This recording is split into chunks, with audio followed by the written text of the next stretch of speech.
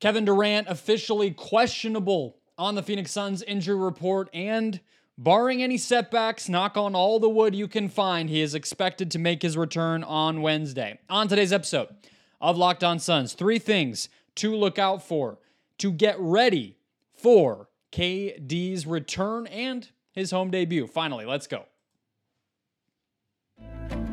You are Locked On Suns, your daily Phoenix Suns podcast. Part of the Locked On Podcast Network, your team every day.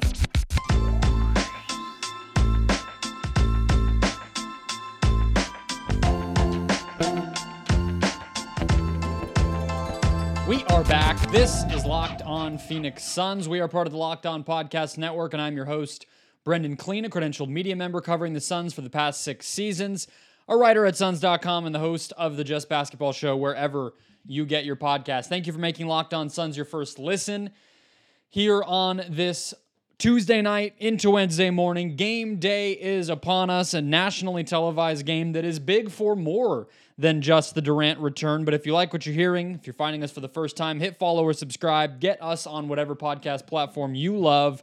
Get locked on to your favorite team every single day. You can also follow along at Locked On PHX Suns, where I will be bringing back the 7 words or less game takes. I was in a little bit of a rut. I was in a little bit of a depression after the Durant injury. It's been 3 weeks. We're bringing it back. So at Locked On PHX Suns, follow along there.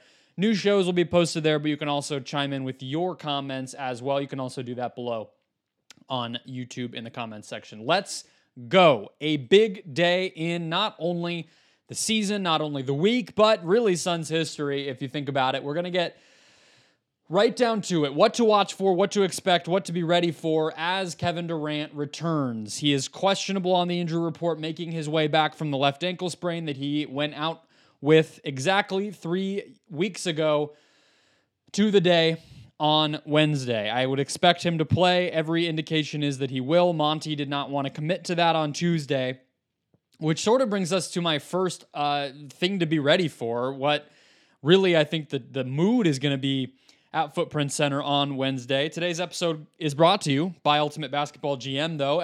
If you've ever dreamed of becoming an NBA GM and managing your basketball franchise, this game is for you. Download the game by visiting ultimatebasketballgm.com or look it up on your favorite app store. Locked On listeners get a free 100% boost to their franchise when you use the code Locked On. All right, more from them later in the show. So the mood, the vibe, the atmosphere, I think it's going to be a little bit tense. I think it's going to be a little bit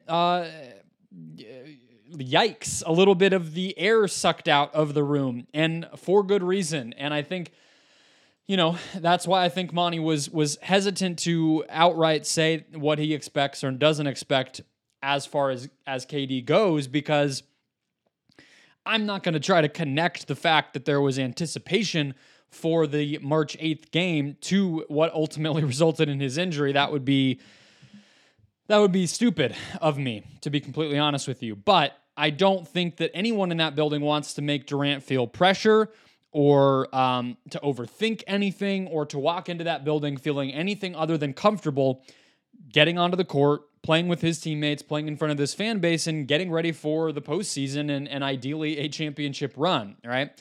And so that's just first and foremost. That's sort of a 30,000-foot view, what it will feel like. And I'm sure all of you didn't even need me to tell you that because you're already feeling that tension. But more basketball-wise, I think how Chris Paul and DeAndre Ayton are integrated, are used, and how they adjust to Booker and Durant's show, which is very much what it was in those 3 games with Durant a few weeks ago. That's the biggest thing to me, all right? I talked about touches a while back. It's hard to find that data for individual games at this point, so I wasn't able to go back and find that exactly, but shot attempts, field goal attempts per 100 possessions in those 3 games with Durant are a very good approximation to show just how little use Paul and Ayton got, all right? So Booker shot almost 34 shot attempts per 100 possessions in those 3 games. Durant was at almost 21 per 100 possessions. Cam Payne was third with almost 19 field goal attempts per 100 possessions in those 3 games. Chris Paul was down at 13. DeAndre Ayton was down at 10.4. And Ayton, with that number, was behind Damian Lee and Jock Landale in terms of field goal attempts per 100 possessions in those Durant games. Usage during those games. Chris Paul, 14.5%. DeAndre Ayton, 12.7%. Remember, with usage, 20 is a good benchmark if you divide up the 5 players on the floor, 100 total percentage of shots and turnovers and possessions used equals 20 per player. Those are both numbers significantly below 20. So with Ayton, I think the questions are a couple things that I think we could see.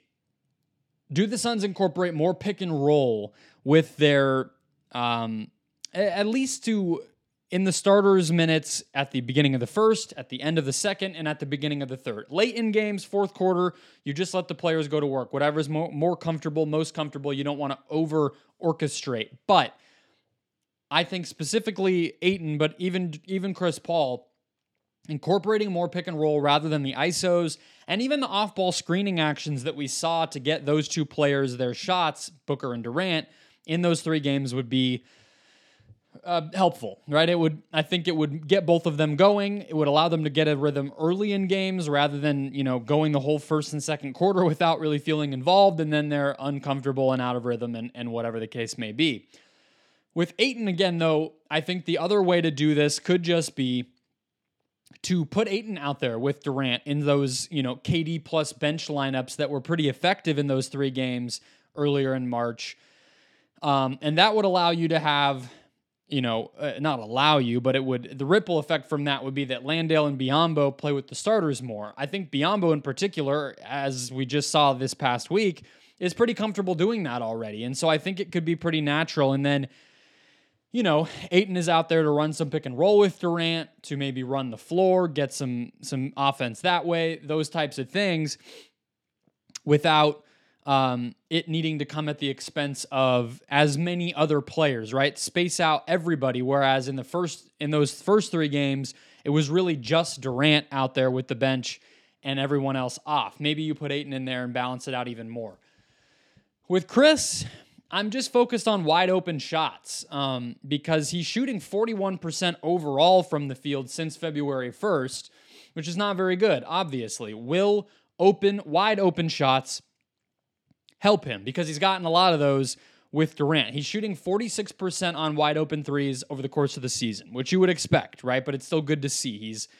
If he has a ton of space and he actually pulls the trigger, which is its own question sometimes, but when he decides to shoot it and he has that space, more often, I guess not more often than not, 46% of the time, to be very specific, but about half the time, it's going to go in, right? That's good.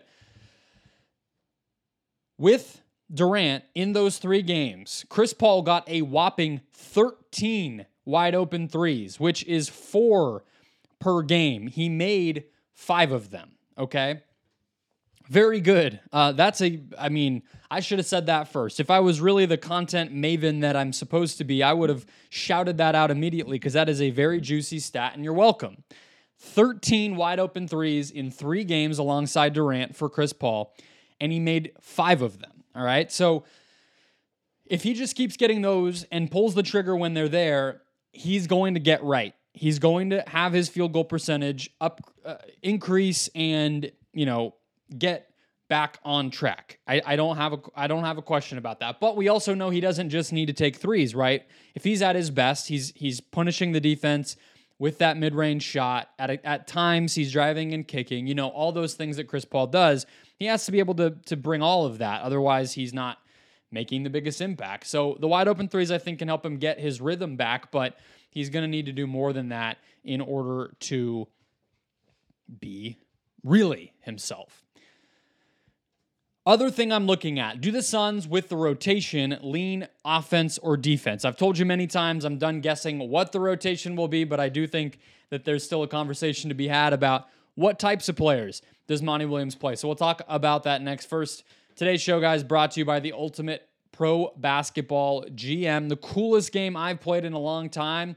We've always thought it would be great to be an NBA GM. Look, I put my GM hat on a ton from time to time on this show. If you've had the same thought or fantasized about managing your own basketball franchise, go download Ultimate Pro Basketball GM right now. This game allows you to manage every strategic aspect of a franchise, playing through seasons, leading your franchise to glory as you build a dynasty. In the simulation, you're responsible for dealing with challenging personalities, hiring the right coaches, trading and training players, navigating your franchise through free agency and the draft, all in a challenging and realistic game world. They have angry superstars, they have prickly owners, they have ticket sale problems. All of this stuff factors in not just simple trade machine math, but more deep real-world experiences. Locked On Suns listeners get a 100% free boost to your franchise when you use the promo Locked On in the game store. Make sure to check that out. Download the game by visiting probasketballgm.com. Scan the code. Look it up in your favorite app store. Use the code Locked On to get a 100% free boost. That's probasketballgm.com. Ultimate Basketball GM. Start your dynasty today. All right, so the bench has gotten right in the past few games for the Suns. That's a big reason why they're coming off of back-to-back wins to keep the 4 seed and make everybody breathe a sigh of relief. But will that offensive output from the bench continue? Will Monty choose to keep riding the hot hands that have developed over the past week or so? Or will he revert back to more of what we saw the last time that Durant was on the court, when the main minutes getters off of the bench were Cam Payne with 15, Ish Wainwright with 14, Torrey Craig with 12, and Terrence Ross with 13, and then Landale rounding it out with 8 minutes at backup center. Those were the 5, and that's in large part leaning toward defense. In particular, I would say Wainwright and Craig being such significant parts of things. Now, I think Craig still will be, and that's part of what you have to remember, right? Wainwright, TJ Warren, whoever you think might slot in there, you have to remember Craig is coming now back to the bench and will take up a lot. So I don't really consider him too much of offense or defense. Obviously, mostly he's out there to defend, but he can make threes. He knows the offense. He's basically a lock, in my opinion, at least for now. But the more interesting question, and I think Payne is a lock as well, because they just don't have anybody that replaces what he does, right? But I think the biggest questions are, do Warren and Ross continue to get a ton of minutes? Does Monty say, like I talked about with Brandon on Tuesday's show, is it just score, outscore the opponent, do whatever it takes, et cetera, et cetera? And I honestly think the answer to that will be yes. But you also have to remember there are guys from Landry Shamet to Damian Lee to the backup center spot, where Kevin Durant was developing a pretty strong chemistry with Jock Landale, actually. Drop passes, little lobs, all of that type of stuff, because, one of the things that Durant ISOs allow you to do is you don't have to space the floor the old-fashioned way. As long as he's able to keep his dribble, bend the defense with his vision, with his eyes, with his, again, the footwork, everything, keeping the dribble, then you can have somebody in the dunker spot. You can have people cutting. It doesn't have to be pure 5-out, space-the-floor basketball like it would be when you're running a more traditional pick and roll like the Suns have done in the past. And so Landale, some of these other guys were even a Kogi, Craig, they were far more playable when Durant was out there, because they didn't have to be such balanced, two-way, versatile players. And so I think Landale is a good example of that, where you almost like him because he can fill some of the gaps offensively. He has touch. He has can read the floor better, all those things offensively. But at the same time, we know Biyombo's been playing really well lately. He always does when he gets opportunities, and I wouldn't be surprised if Monty trusted him more. And so that's a little bit of a differentiation too. But again, I think Craig and Payne are locks. I think the question is, does Monty lean offense with the rest of the rotation, meaning Warren over Wainwright, meaning Ross over Shamet, Ross over Lee, Landale over Biyombo? Or does he lean defense, meaning Wainwright gets those minutes, Biyombo gets those minutes, and then probably somebody like Landry Shamet gets the rest of those minutes? Obviously, there are some other factors here, right? DeAndre Ayton, I just mentioned, putting him out there in some of those bench-heavy lineups with Durant mixes things up even more. Then you're talking about, okay, rather than the backup center fitting super well with Durant, maybe the backup center needs to fit well with the other starters, meaning maybe you're back to Biyombo, right? Payne. Do the Suns like to play Payne and Paul together, which is something that they've done at times but never really committed to? In that case, well, what does that look like? Is Booker getting time with the bench unit in some cases? Like, there's these trickle downs. Nothing's going to be one-to-one, which is why I'm trying to make it more of a question. What you should be looking for, what I will be looking for, is not so much who plays and whatever and the minute breakdown and all that, because that can get boring and that can get very different game to game. The variance on it is going to be there. Instead, what types of players, what are the lineup constructs and the style of basketball that Monty tries to pull out of the group by choosing which players to put out there?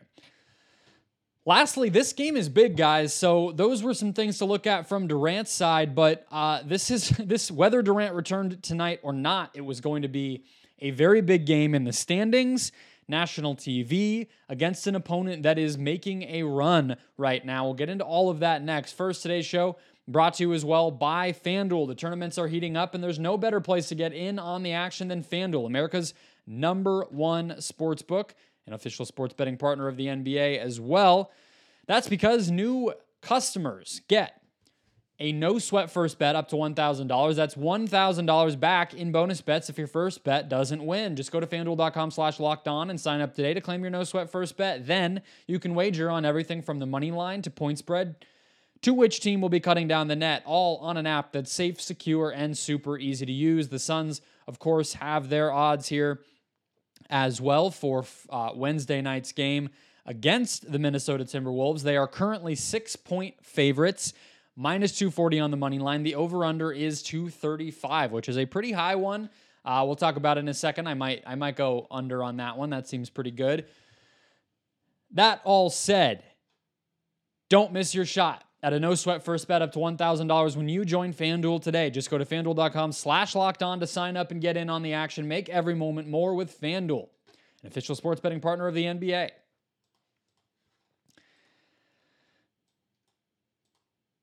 Okay, so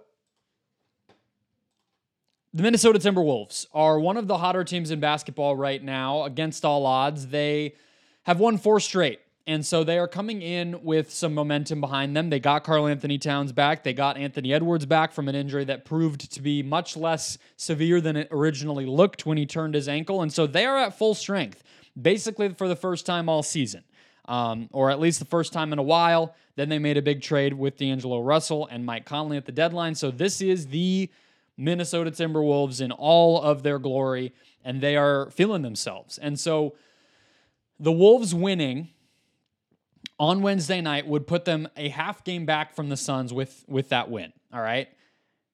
For those who haven't really had to think about Minnesota that much, which is yet another team that we're sort of weighing against the Suns in the standings because the West is silly and everybody is 500, the head-to-head, if the Minnesota Timberwolves were to win tomorrow night, the head-to-head would be tied. I think it would be 1-1. I think the Suns beat them earlier in the season, and this would be game number 2, which in this hypothetical would go to Minnesota. 1-1. That is a tie, which means you move to the next tiebreaker, which is conference record. And Minnesota is either completely a lock to own that tiebreaker or a significant likelihood, especially if they were to win this game. Right now, the Suns are 25-20 in their conference, and the Minnesota Timberwolves are 27-20. So you would imagine the Suns move to 25-21, the Wolves move to 28-20. That's a pretty difficult bridge to gap by the end of the season. So that tiebreaker would almost surely go Minnesota's direction there as well, meaning that if they were tied in the standings at the end of the season, the Wolves would actually get the higher seed. Pretty crazy, right? You didn't think that Minnesota was going to be in some sort of position to really push the Suns, but here we are. And so where does that leave us? I think there's two things on either side, right? So let's go Suns first. The Suns have a feeling of desperation about them right now. I mean, that's not exactly the most basketball breakdown type of observation to make, but Monty Williams was pretty vocal after the Sixers win and again after the beating the Jazz of just how badly this team needed some positive energy. I think the free throw disparity conversation dating back all the way to the game against Giannis and the Bucks, then the Lakers game, then the Kings game didn't really have that, but that conversation was there. I guess the Kings game sort of did. And then Monty gets fined. Booker's getting, back to some of the more frustrating patterns of getting into it with officials. And, you start to worry about if it's going to get in his head. He's, that whole thing. Plus the Ayton injury, I think that kind of coalesced at a bad time for this team. And it wouldn't surprise me if losing those games, I think they lost 7 of 8 at one point before the past 2 wins, if it was starting to get in their head a little bit, not having KD, not knowing for sure when he's coming back, then DA goes out again and you're losing and the refs feel like they're against you every night and on and on. Plus, the postseason's coming. It's creeping up on you. It's right around the corner. I'm sure that a lot of the guys in that locker room were just getting antsy, getting nervous, getting anxious about, hey, is this going to happen? Are we all good here? Is this what we thought it was going to be? Or is this something where we figure it out, try our best, and really get ready for October? I don't think anyone was getting that far ahead of themselves, but they're human. This has been a weird, stupid, frustrating season for anyone who cares about the Suns, let alone the people who play on the team, right? So I wouldn't be surprised if all of that was in their brains. They're able to get over the hump against Philadelphia, a clearly limited, hurt, whatever, tired version of Joel Embiid and no Harden, and they beat them. Then they take care of business against the Jazz like they needed to, and now it's a sigh of relief. 2 wins in the bag, 4 seed is still right there, and Durant's coming back. So they're rolling. They're good. I think the Suns are fine, and they're back at home, which is also nice. In LA, in Sacramento, in Philadelphia, those are 3 bad environments, and they were all close games. On the Wolves side, it's about defense to me, okay? And so Minnesota is 9th in defense in the league this season. Bet you did not expect that. I guess the Gobert trade maybe did help in some of the ways that we thought. Minnesota being 9th in defense, New Orleans being 6th, and Chicago being 5th. I guess I don't know what's going on. I think we got to really reevaluate what we value there. But Minnesota's defense is legit. You would think some of these teams, it's just a big 82-game sample of teams missing threes against them. There's not always a lot of effect that a team can have against an opponent on the 3-point side of things. But the Wolves have actually been on the less lucky side of that. Teams are actually making threes against them, and yet still the Wolves are holding opponents to the 7th worst effective field goal percentage in the league, meaning that opponents are missing at the rim, missing from mid-range, and those are, especially at the rim, areas where the defense can have a bigger effect, and somewhere where Gobert in particular has almost always had a positive impact. So that's still going to be there, but fortunately the Suns don't really attack the rim. So maybe you see Ayton have a quiet night, contrary to what I said at the beginning. It could just be a matchup thing where it takes him maybe another game before he is able to get a rhythm. Maybe the Suns don't even actually go at that, try to build in opportunities for him, TBD. The other thing about Minnesota, though, is they force turnovers, and we know that can be a problem for the Suns. Now, with Durant, I didn't get the numbers for this, but watching it, they passed less, right? Like we talked about the pick and roll. They didn't really run as much pick and roll. They didn't run as much quote-unquote 0.5 offense like we've seen Monty's teams do here in Phoenix. They would toss it into the high post, run a quick off-ball action, one pass, and it's a shot. That's not a bad thing. They were amazing. Everybody was getting crushed by them, yet, it's also going to limit turnovers. And so maybe that's a good thing. Maybe that's another way that the Suns have a little bit of an advantage against Minnesota here, is that they're not going to play into their hands, turning defense into offense like the Wolves can do to you. So those are some big picture things. I think the Suns could and can and will generate a lot of threes. I think they will pick at Karl Anthony Towns, as we saw them do in the beginning of the season in their first matchup against one another. Make him chase players off ball as much as possible. Make him play team defense, be aware of his surroundings and all that stuff. Maybe they can be another team that gets it going from deep against Minnesota. But also, they're going to take shots from mid-range. And yes, teams have missed those in large part. You know, I think Jaden McDaniels is somebody who can contest from behind, recover, guarding pick and rolls. You know, Anthony Edwards probably the same. Mike Conley's pretty pesky getting through screens. So it won't be easy, but the Suns are the Suns. They're going to make those shots. It might be a mid-range battle for Phoenix. As far as matchups go, my guess is that in a lot of ways it's pretty chalk, but they're going to have to account for Towns, and that's where things get interesting, right? So I think Conley will guard Paul. I think Ant will guard Book. I think McDaniels will guard Durant, which will be probably the single most fun matchup of the night. I'm very excited. I think Jaden McDaniels is a super fun young player. Even Durant having to guard him is not going to be a cakewalk. And then I think Gobert guards Ayton, which leaves Towns to guard Okogie. The Suns are actually now, with their trade and the fact that Okogie is in that starting lineup, one of these teams where you give an opponent with a big man who needs to be hidden a little bit of a place to hide them. And so that's probably what we see. Now, if you remember, and I don't know how much I believe this, but you remember the Suns had Monty told us after the Suns traded for Durant that the fifth starter would be matchup dependent. Now, it hasn't been because Okogie started all 3 games with Durant, then Durant got hurt, and then now Craig's been in. But maybe this is a game where the Suns actually do start Craig and have him guard Towns.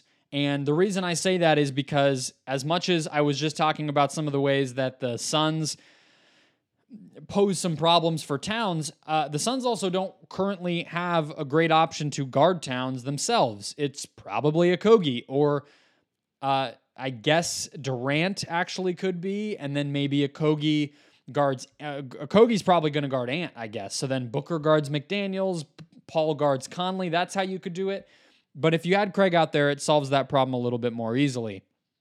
You don't necessarily also want Durant having to guard Towns in his first game back. That's a pain. So that's it. I think Minnesota's defense and how the Suns adjust to that, the Suns' level of desperation and how much they can keep the momentum and good vibes going, and then just the standings being at stake. It's a huge game. It's going to be a fun one. It's at home. I'm sure a lot of you will be there, as I always say. So say hi if you see me. But most of all, enjoy yourself, whether you are there or on TV. I will be back with you after the final buzzer with a podcast recap of that game. So hit follow or subscribe if you're not there already. If you have not done so already, get this show in your feed the minute it goes up. In the meantime, go make Locked On NBA your second listen here on Tuesday night into Wednesday morning. I will also be on that show. So if you want more of my thoughts about the league as a whole, hit that show up. It's available on all podcast platforms as well. And I'll talk to you all tomorrow.